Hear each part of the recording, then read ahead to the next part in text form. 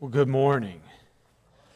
It is again good to be with the people of God, submitted to the Word of God this morning, praying that the Spirit of God will make us more like the Son of God. I am thankful to be here on a holiday weekend. It's clearly a holiday weekend because most people came to the 9. They had plans, I guess, on Sunday afternoon. But I am glad that you're here with us this morning. So this morning we're going to continue in our study in the Gospel of John. I am Joey Thompson. By the way, my name is Joey. I am one of the elders here at Summit Crossing Limestone. I'm not the guy who preaches every week. I am thankful for the opportunity from time to time to be able to do this. We've been in the midst of a lead teaching elder transition over the last several months. And you saw a video message from the guy that God has chosen to lead us in our next phase. And so Bill, will be here late June, early July, as they're continuing to work out the logistics of moving his family up here. We're excited about getting them on board and what God has in store for our journey together as we co-labor together in Christ. So I'm looking forward to him arriving, but this morning I'm looking forward to looking at John chapter 6. So we've been studying the book of John, the Gospel of John. We've been going through together. It feels like we've been in John chapter 6 forever. But John chapter 6 is a huge chapter. We joke from time to time about how to divide this chapter up because it's just so rich and it seems like to be knit together very well. It's hard to stop at any point. You just want to keep going. It all ties together very well. But this morning we're going to be looking at John chapter 6, verse 35 to verse 51. I'm going to borrow a couple of verses from next week, if I may, if you'll allow it. But this morning, the text that we have today, chapter 6, 35 through 51, is one of the clearest passages on one of the most misunderstood doctrines in Christianity. So this morning we're gonna look at this doctrine together, and we're gonna ask ourselves, what does Jesus say about this particular doctrine? It's misunderstood, it's misapplied, and lots of bad theology has come out of a bad understanding of this particular doctrine. And so today, since we have a text before us that is, I believe, one of the clearest texts in Scripture on this misunderstood doctrine, we're going to look at it together. And we're going to look at it under three headings. We're going to get to that in a minute, but before we get there, I want to help you kind of understand some of the titles this doctrine has gone by over many years. And so some call this doctrine once saved, always saved. You've probably heard that. Some will call it the doctrine of eternal security. The perseverance of the saints was the title given to it primarily during the Protestant Reformation. And others call it assurance of salvation. So these are kind of four titles in different groups. You might hear this doctrine go by those different titles, or different times throughout the decades you've heard it go by different titles. And in reality, these different titles that people have given to this doctrine are really different ways to emphasize kind of different aspects of the idea behind our assurance that we have in salvation. And so this morning, what I hope to accomplish in your hearts, what I hope that the Scriptures, by the power of the Spirit, will accomplish in your hearts is that you will walk away today with assurance of assurance. Okay? As we consider the idea of assurance of salvation, perseverance of the saints, eternal security in Christ, and once saved, always saved, I pray that you walk away with an assurance in the doctrine of assurance that gives you rest and peace in God. So before we dive into John 6, I want to kind of give you a very brief kind of overview of what I'm talking about. So why is the doctrine of assurance of salvation or perseverance of saints, whatever title you want to give it, why is this doctrine important? A few reasons, and I'll just hit two. And that is, without assurance, Christianity would lead to fear. Without an assurance of salvation, without us understanding that our salvation is accomplished in Christ, applied by the Spirit, without an assurance of that, then Christianity does nothing more but cause us to live in fear of God. Because once we become convinced of the gospel, become convinced of sin and convicted of sin, and we understand that Jesus died for us, but that we have to live in accordance with the gospel to maintain salvation. If we have that concept, if we're not assured in our salvation, but feel like we have to live in accordance with the gospel to maintain or sustain that salvation, then we live in fear of God.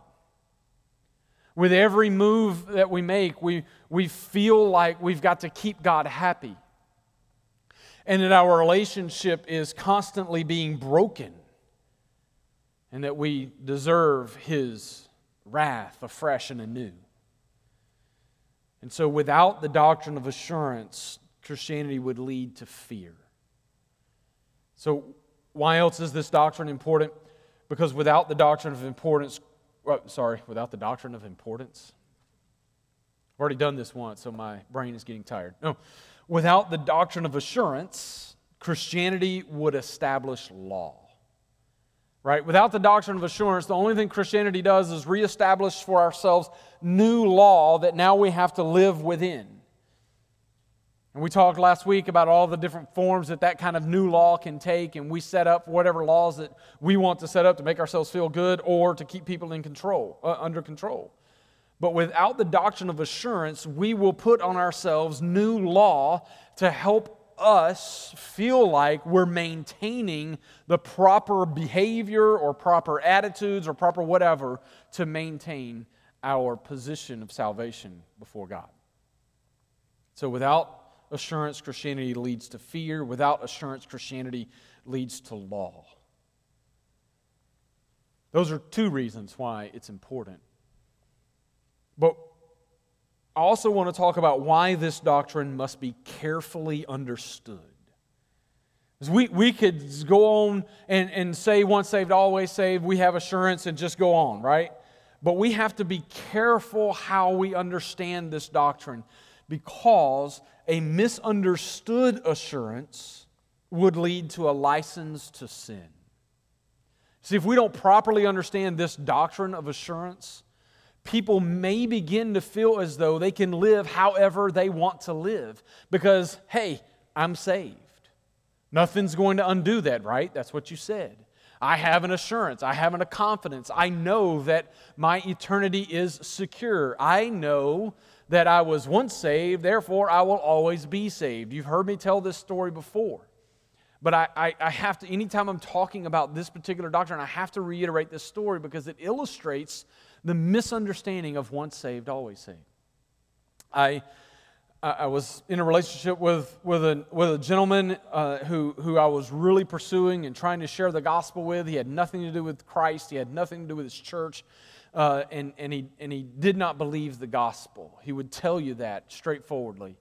And I began to pursue him in relationship, and we did several things together. We talked regularly. We read books together. He chose the books, not me, so I wasn't throwing like theological books at him. And I just read whatever he was reading, so we would have things to talk about, and we talked. And this went on for months and months, and it eventually came to a point where he was beginning to just ask good questions about life. And I could apply the gospel in my answers to those good questions about life. And he began to open up to the possibilities of the gospel. And then his mother passed away. And I ministered to him during the time of his mother's passing and the grief that follows. And she was up in Tennessee, so he would go up and do things up there after she had died with the house and the belongings. And he called me one day, and he said, "Joey, I found it."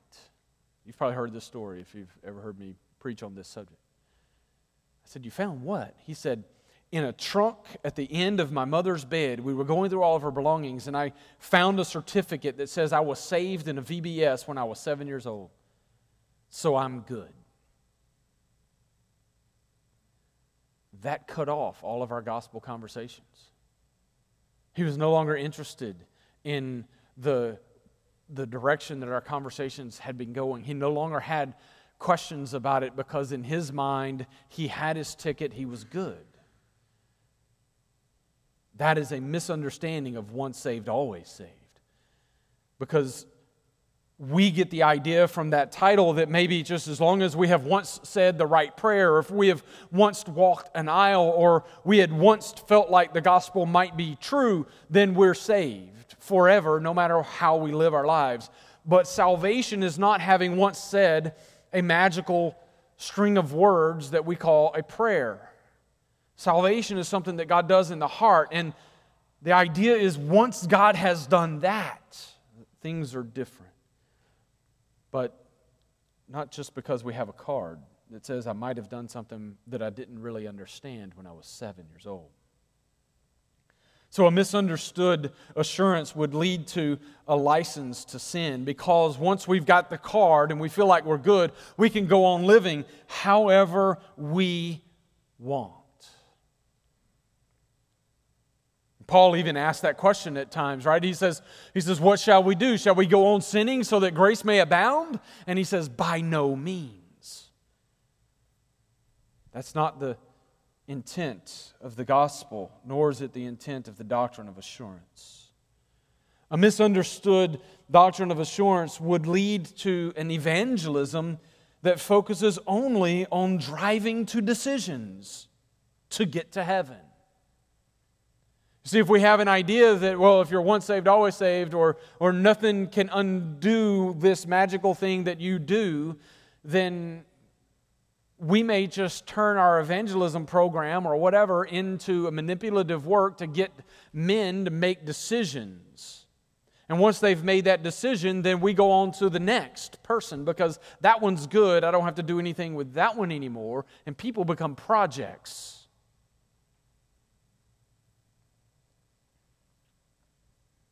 But a true understanding doesn't lead to that type of evangelism. A rightly understood doctrine of assurance doesn't lead to living in fear of God, but it enables a genuine love of God in intimate relationship with Him because we are assured of His love for us.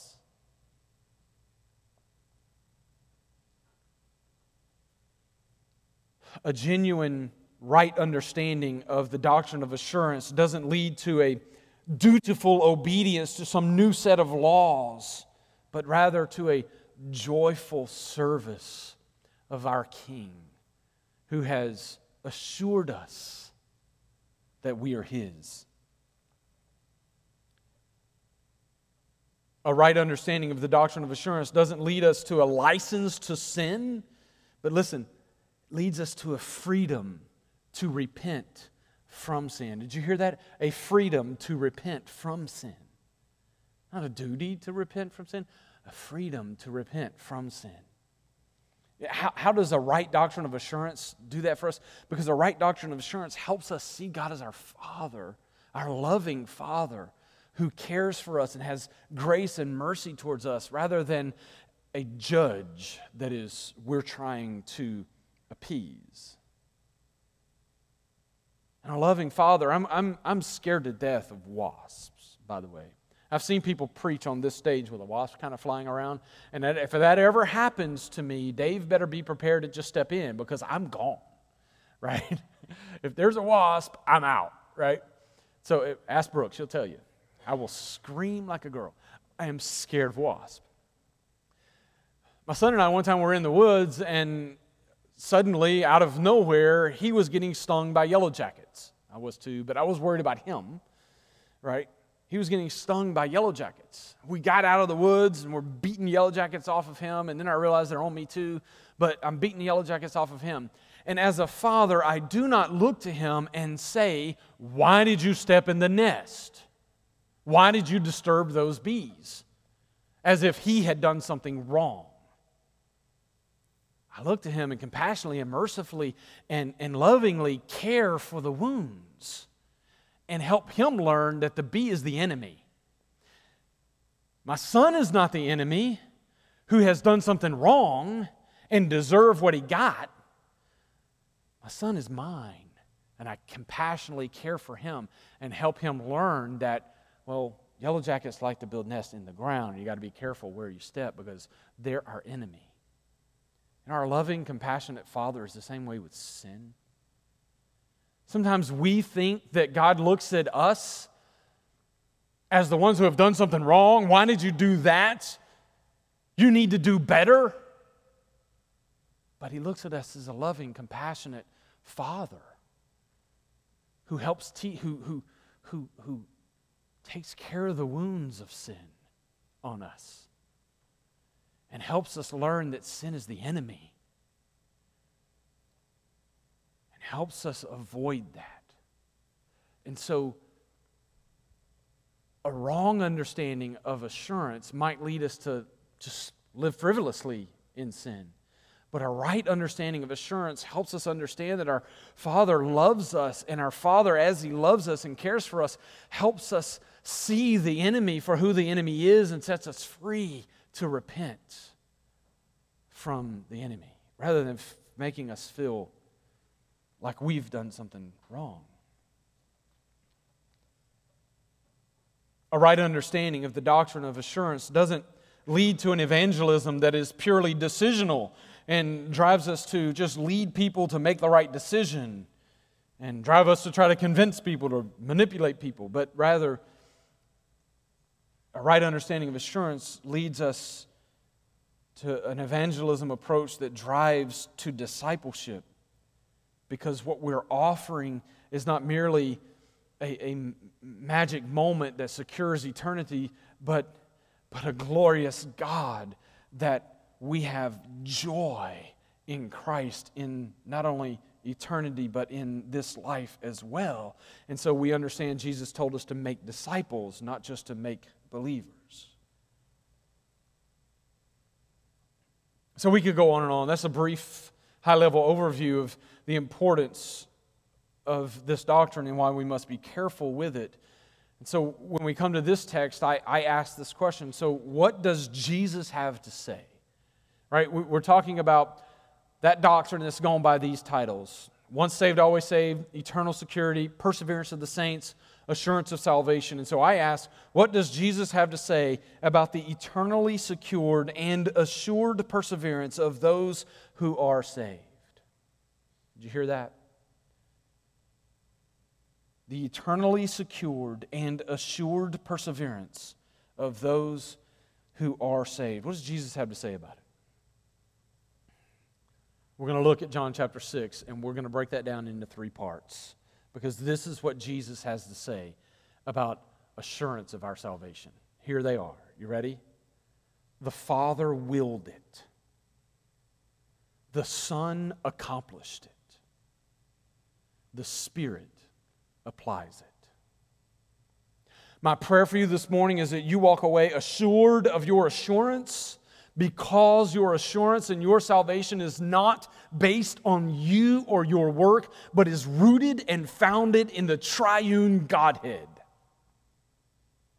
The Father willed it, the Son accomplished it, and the Spirit applies it. Let's look together at John chapter 6, beginning at verse 35. Jesus said to them, I am the bread of life. Whoever comes to me shall not hunger, and whoever believes in me shall never thirst. But I said to you, you have seen me, and yet do not believe. All that the Father gives me will come to me, and whoever comes to me I will never cast out. For I have come down from heaven not to do my own will, but the will of Him who sent me. And this is the will of Him who sent me, that I should lose nothing of all those that He has given me, but raise it up on the last day. For this is the will of my Father, that everyone who looks on the Son and believes in Him should have eternal life, and I will raise him up on the last day." So the Jews grumbled about him because he had said, "I am the bread that came down from heaven." And they said, "Is this not Jesus, the son of Joseph, whose father and mother we know? And how does he now say, 'I have come down from heaven'?" And Jesus answered them, "Do not grumble among yourselves. No one can come to me unless the Father who sent me draws him, and I will raise him up on the last day. It is written in the prophets, and they will be taught of God. Everyone who has heard and learned from God comes to me. Not that anyone has seen the Father except he who is from God. He has seen the Father. Truly, truly, I say to you, whoever believes has eternal life. I am the bread of life. Your fathers ate the manna in the wilderness and they died. This is the bread that comes down from heaven, so that one may eat of it and not die. I am the living bread that came down from heaven. If anyone eats of this bread, he will live forever. And the bread that I will give for the life of the world is my flesh." So I hope you began to hear already as we read the text the idea that the Father willed it, the Son accomplished it, and the Spirit applies it. But what we're going to do now is kind of walk through some things that are said in this text to help us see those three categories. I'm not going to be able to take it in order today because I've kind of categorized these three headings, and we're going to look at the different things throughout this text that fit in each of those categories that help us see it more clearly. And so first we'll look at the fact that the Father willed it. So if you will look back with me, it's on the screen if you don't have a copy of the text in front of you. Look back with me at verse 39. The Father willed this doctrine of assurance. Look at verse 39. And this is the will of him who sent me. Now, how many times in your life have you wondered, what is the will of God? Right? Well, this is what Jesus had to say about the will of the Father. This is the will of him who sent me, that I should lose nothing of all that he has given me. The Father has willed that the Son lose none of those whom the Father has given to the Son. You see, before the world began, the Father and the Son entered into covenant with one another. We call it the covenant of redemption. It's beautiful. The Father promises the Son that He will give him a people for His own possession, Peter calls it. A royal priesthood, a holy nation, the Father promises the Son. And I will call them out and make them yours, and they will be your people. You will be their God and King. And Son, to purchase their redemption, to cleanse them from sin, to redeem them from the fall, you will become one of them. And you will fulfill the law, and you will fulfill all of the prophets, and you will offer yourself as a holy sacrifice and receive the punishment that they are due for their sin. And when you offer yourself perfect and holy for their sin, I will accept your sacrifice in their place so that they can be given to you for all eternity as your possession.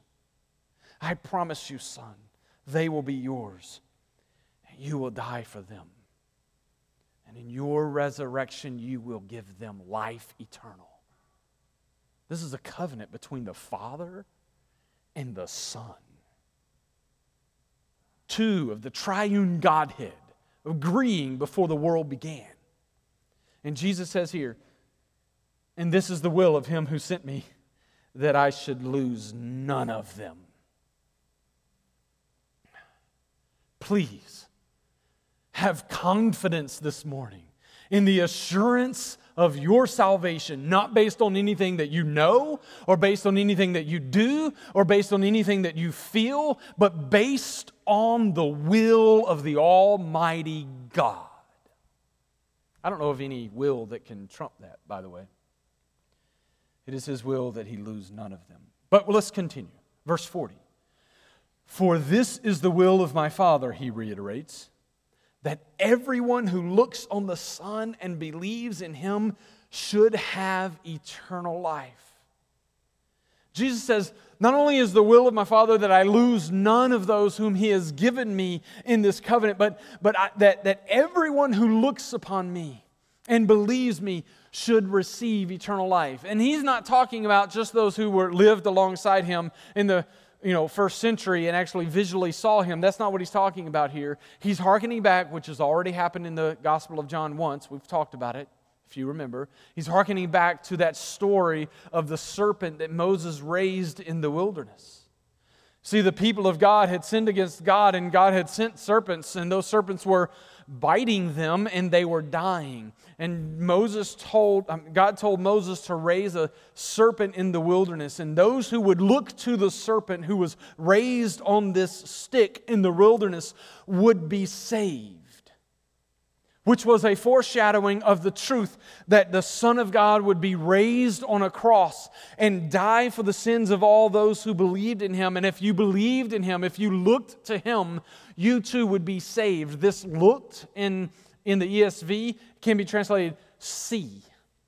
That is, last week, if you were here, we talked about seeking Jesus, how you seek Jesus, why you seek Jesus, and if I were able to preach this whole text in one sermon, this would have been seeing Jesus, right? You seek, why you seek, how you seek, now seeing Jesus would have been the title that I gave to this piece. Because he says, those who look to me, that is, who see me, and this is seeing with the understanding of the mind, I get it kind of seeing. And so he says, those who look on the Son and believe in him should have eternal life. The will of the Father is that if you believe in the Son of God having been raised on the cross for your salvation, you believe in him, you will have eternal life. That's his will. Oh, how I long for you to have confidence in your salvation, not in anything that you do, think, or hope, but confidence in the Father and his purpose and his will. Verse 44. The Father willed it. Jesus says, no one can come to me unless the Father who sent me draws him. And so the Father has given to his Son this people. The Father has promised that the Son will lose none of them. The Father has promised in his will that all who come and believe and look to you for salvation will receive it, and I will draw them to you, he says. It's the Father's will. So Ephesians chapter 1 really sums a lot of this up. So what I'm going to do is at the end of each of these headings, the Father willed it, the Son accomplished it, the Spirit applies it. At the end of each of those, I'm just going to read one verse from Ephesians 1. Ephesians 1, verse 11. The other two will be 12 and then 13, maybe 14. Ephesians 1, verse 11. In him also we have obtained an inheritance. This him is Jesus. In him also we have obtained an inheritance, having been predestined according to his purpose. You hear that? According to his purpose, his will, who works all things after the counsel of his will. That's what Paul has to say about it. That all of this is being worked together in accordance with the counsel of his will. The Father has willed that you be assured in your salvation. So as the Father willed it, the Son accomplished it. So, Jesus says in verse 38 in this text that he came for a purpose. And in verse 38 he says, for I have come down from heaven not to do my own will, but the will of him who sent me. So now Jesus is stating his purpose. We know now that the Father has determined, the Father has willed our assurance in salvation. And now Jesus is telling why he came. I came not to do my own will, but the will of him who sent me. And so just like last week we had a verb that was gapped, we have a verb that's gapped again. So let me read the verse again, restating the verb rather than gapping it. Verse 38 again. For I have come down from heaven not to do my own will, but to do the will of Him who sent me. This is why Jesus came, to accomplish the will of the Father. The Father's will is for the salvation of all those who will believe in Jesus, whom He has covenanted with the Son from before the world began to give Him. And Jesus came to do that, to accomplish that. That's what He says. We can look at the same three verses very quickly, verse 39, 40, and 44, to see what Jesus is going to do. So He came, He says in verse 39, that my will is that I should lose none of them, so I've come to accomplish that.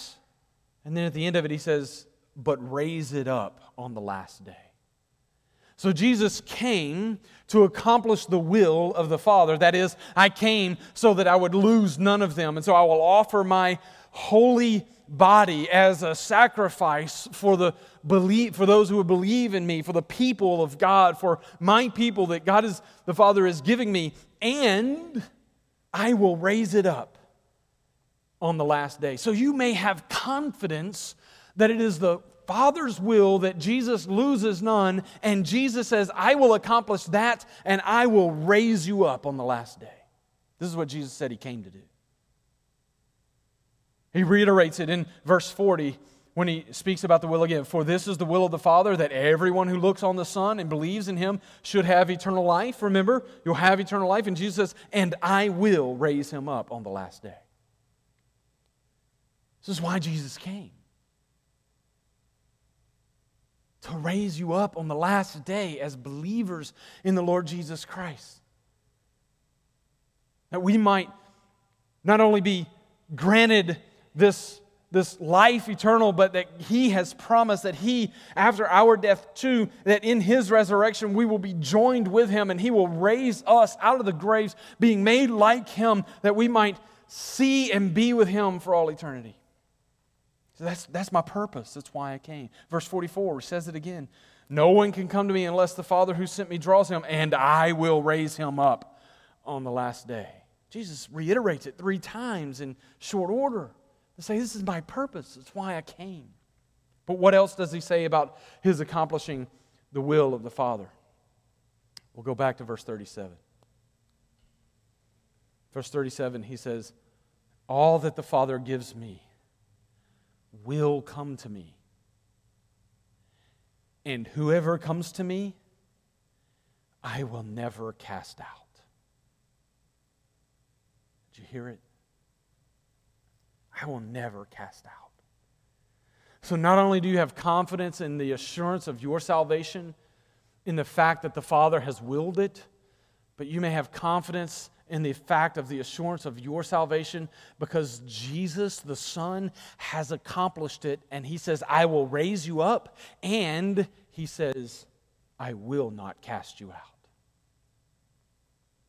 The Father is drawing the people of God to Himself, and Jesus says, all that the Father gives me will come, and I will not cast you out. So, oh, how I pray you have confidence in the assurance of your salvation, not because you've done anything, not because you've said the right words, not because you have knowledge or certain feeling, but oh, how I long for you to have confidence in your salvation because of the Father's will and because of the Son's work. Place your hope in Christ because He is the one who says He will not cast you out. And then verse 47 through 51, He reiterates it again in a new way. He says, truly, truly, I say to you, whoever believes has eternal life. Did you hear that, by the way? Whoever believes has eternal life. It's not whoever believes will have this time. It's not whoever believes might get. It's not whoever believes will hope for. It's not whoever believes will continue to strive for. It's whoever believes has eternal life. So if you're a believer in the Lord Jesus Christ this morning, you've trusted Him and His work on the cross and His resurrection for your salvation, then guess what? You already have eternal life. It's what we talked about in John chapter 3 of being born again. The Holy Spirit of God regenerates the soul, regenerates the man. We become new creatures. And that new life that we have is the eternal life we will share in glory. We continue to struggle with sin and the old nature in the here and now, but He will raise us up. When finally our ultimate enemy, sin and death, has been done away with, we will be raised up with Him, and this new nature that we now have will no longer struggle with the old, and we will rest with Him for all eternity. But you have it now. I'm sorry. I say I'm sorry because that wasn't in my notes, and I did that in the first service, and I just did it again in the second. Maybe it should have been in my notes. Verse 48. I am the bread of life, He says. Your fathers ate the manna in the wilderness, and they died. This is the bread that comes down from heaven, so that one may eat of it and not die. I am the living bread that came down from heaven. If anyone eats of this bread, he will live forever. And the bread that I will give for the life of the world is my flesh. So what Jesus is saying here is, remember from last week that He had already talked a little bit about the manna. And He says it again here. He's talking about the manna from heaven. So they were in the wilderness. They were wandering in the wilderness, and God gave manna from heaven. We talked about that last week. But that manna from heaven, if you remember, had to be given each day. Because that manna from heaven sustained life. It didn't give life.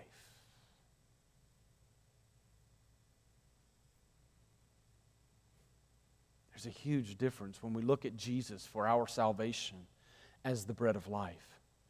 We have to understand that Jesus doesn't simply, as the bread of life, sustain life in the sense that we have to go back and get grace upon grace. We receive grace upon grace. Don't hear me wrongly, but it's not like we lose our salvation and the grace runs out like the nourishment from the manna and we have to go get more nourishment. It's not like the grace runs out and we have to go back and get more grace to be saved again. No, He says, I am not like the manna in the sense that I am the giver of life, not just the sustainer of it.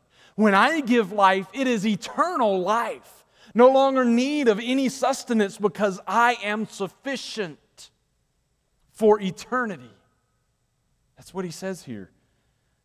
I am the living bread that came down from heaven. And He says that you will no longer hunger and you will no longer thirst if you have this bread. Similar way He said to the woman at the well that I am the living water. I am the living bread. You will no longer hunger. You will no longer thirst. Why? It's not that you will never need another meal in this world. And it's also not that you will never need food in heaven or never want food in heaven. I think I've seen a picture in the Revelation of a marriage festival, a marriage feast of the Lamb where we gather around the table and we eat the food of the marriage supper of the Lamb, and we may even drink wine together. Because He's not doing that right now. He says He's not going to share that cup of wine again until we share it together in heaven. And so we're going to eat food again, but what does He mean by saying if you have this food, if you have this bread, you'll never hunger again, you'll never thirst? He's saying if you eat this, if you receive Me for your salvation, you need nothing else. I am it. When I pour out My flesh for the salvation of the world, when I give life to you through the death of Me and My resurrection, you need nothing else. You won't need anything else to sustain your salvation. You won't need anything else to gain salvation. You won't need anything else because I am sufficient. And so I will accomplish the Father's will of your assurance because I am sufficient. You won't need anything else. I give eternal life, not life just day by day. Verse 35, I am the bread of life, and whoever comes to Me shall not hunger, and whoever believes in Me shall never thirst. We're not talking about food here. We're talking about spiritual nourishment unto salvation, and Jesus is sufficient. So what did Paul say about it in Ephesians? Ephesians chapter 1, verse 12. So he works together all things according to the counsel of his will, and he says, to the end that we who were the first to hope in Christ should be to the praise of his glory. So he works all these things according to his will. He works our salvation according to his will. He works our assurance of salvation according to his will. Why? So that we who hope in Christ, because Christ is the one who has accomplished it, because we who hope in Christ will be to the praise of Christ's glory, because Christ has perfectly fulfilled the will of the Father. He has accomplished it. So the Father willed it, the Son accomplished it, finally the Spirit applies it. By the way, that piece about eating of the bread, and he says, I offer my flesh. Dave's going to have to deal with that next week. So come back. I'm interested to see how Dave does that. Thankfully, we cut my text off at verse 51 because they begin to grumble again and say, what are we supposed to do? How are we supposed to eat his body? Right? So that's for Dave, thankfully. The Father willed it. The Son accomplished it. The Spirit applies it. Since I'm leaving stuff for Dave, I'm going to borrow some verses from Dave from next week in verse 63 of this chapter. Verse 63 says, it is the Spirit who gives life. The flesh is no help at all. The words that I have spoken to you are spirit and life. And then 65, he says, and he said, this is why I told you that no one can come to me unless it is granted him by the Father. So you have to understand that the Father has willed your assurance and salvation. The Son has perfectly accomplished the will of the Father, granting us salvation and assurance of it. And now it is the Spirit who is at work in us, giving us that life. It is the Spirit who moves in us to apply the gospel to our lives. As the gospel is proclaimed, as the scriptures are taught, the Spirit of God is at work convincing us of the truth of the gospel, convicting us of sin, and showing us that Jesus is the Son of God who has taken away that sin. And so He leads us by the power of the Spirit to look to Jesus for eternal life, by regenerating and renewing us and making us born again, as John says in chapter 3. It is the Spirit who gives life. That born-again life is the work of the Holy Spirit. It's consistent throughout, and he says, listen, the flesh is no help at all. What a beautiful way to say that. The flesh is no help at all. Oh, how I hope that you are not depending on your own flesh, first of all, to accomplish salvation. Oh, how I hope you're not feeling like you have to measure up to receive salvation. That feeling of lacking, of measuring up, that feeling of guilt under sin is not God saying you're not good enough, that you need to be better. No, that feeling of not measuring up under sin is the Spirit of God saying you need someone outside of yourself to save you. You are unable because of the chains of sin to save yourself, and so please turn to Jesus. He's already accomplished it. And so the Spirit of God gives life. It is not the flesh. It is not the flesh who leads you to salvation. And I want you to hear, your assurance in your salvation for all eternity is not based on you maintaining it. Your flesh is no help at all. We are utterly sinful. We still struggle with that old nature. We still fight sin. And God is at work perpetually helping us to repent of sin. You see, the right understanding of assurance leads us to a loving God who's compassionate and merciful towards us, and helps us understand that sin is the enemy, and the Spirit empowers us to repent of sin because He teaches us to hate the enemy just as much as the Father hates the enemy. He's not saying you have to maintain your salvation through works. Your flesh is no help at all. It is the Spirit who grants life and who accomplishes it and applies it to our hearts. He says, that's why, by the way, I said no one can come to me unless the Father grants it. Because it takes a work of the Holy Spirit in us. So in this covenant of redemption, the Father promises the Son to grant him and give him a holy nation, a royal priesthood. And the Son promises to redeem them through his death. And guess what? The Spirit promises to call them out and to bring them to him. And so your assurance of your salvation is rested firmly on the Father, Son, and Spirit, on the eternal Godhead and his will, accomplishment, and his application of what's happening. It is not based on your flesh. And so you can rest assured of your assurance. So what does Paul say about it in Ephesians? Ephesians chapter 1, verse 13. In him also, after listening to the message of truth, the gospel of your salvation, having also believed, you were sealed in him with the Holy Spirit of promise, who is given as a pledge of our inheritance, with a view to the redemption of God's own possession, to the praise of his glory. See, the Father works all things according to his will. We hope in Christ and become the praise of his glory, and the Spirit is given to us as a guaranteed pledge of our eternal inheritance with a view towards our redemption. Your assurance is based on the triune Godhead, the will of the Father, the work of the Son, and the presence of the Spirit. So my prayer is that you may rest assured in his will, in the Son's work, and in his presence, and not live in fear, but live peacefully, loving God. That you would not live under the burden of law, but that you would live joyfully serving him. And that you would certainly not live in freedom to sin, but that you would live in freedom to repent of sin, as the Father works diligently to teach us who the enemy is and put it to death in us.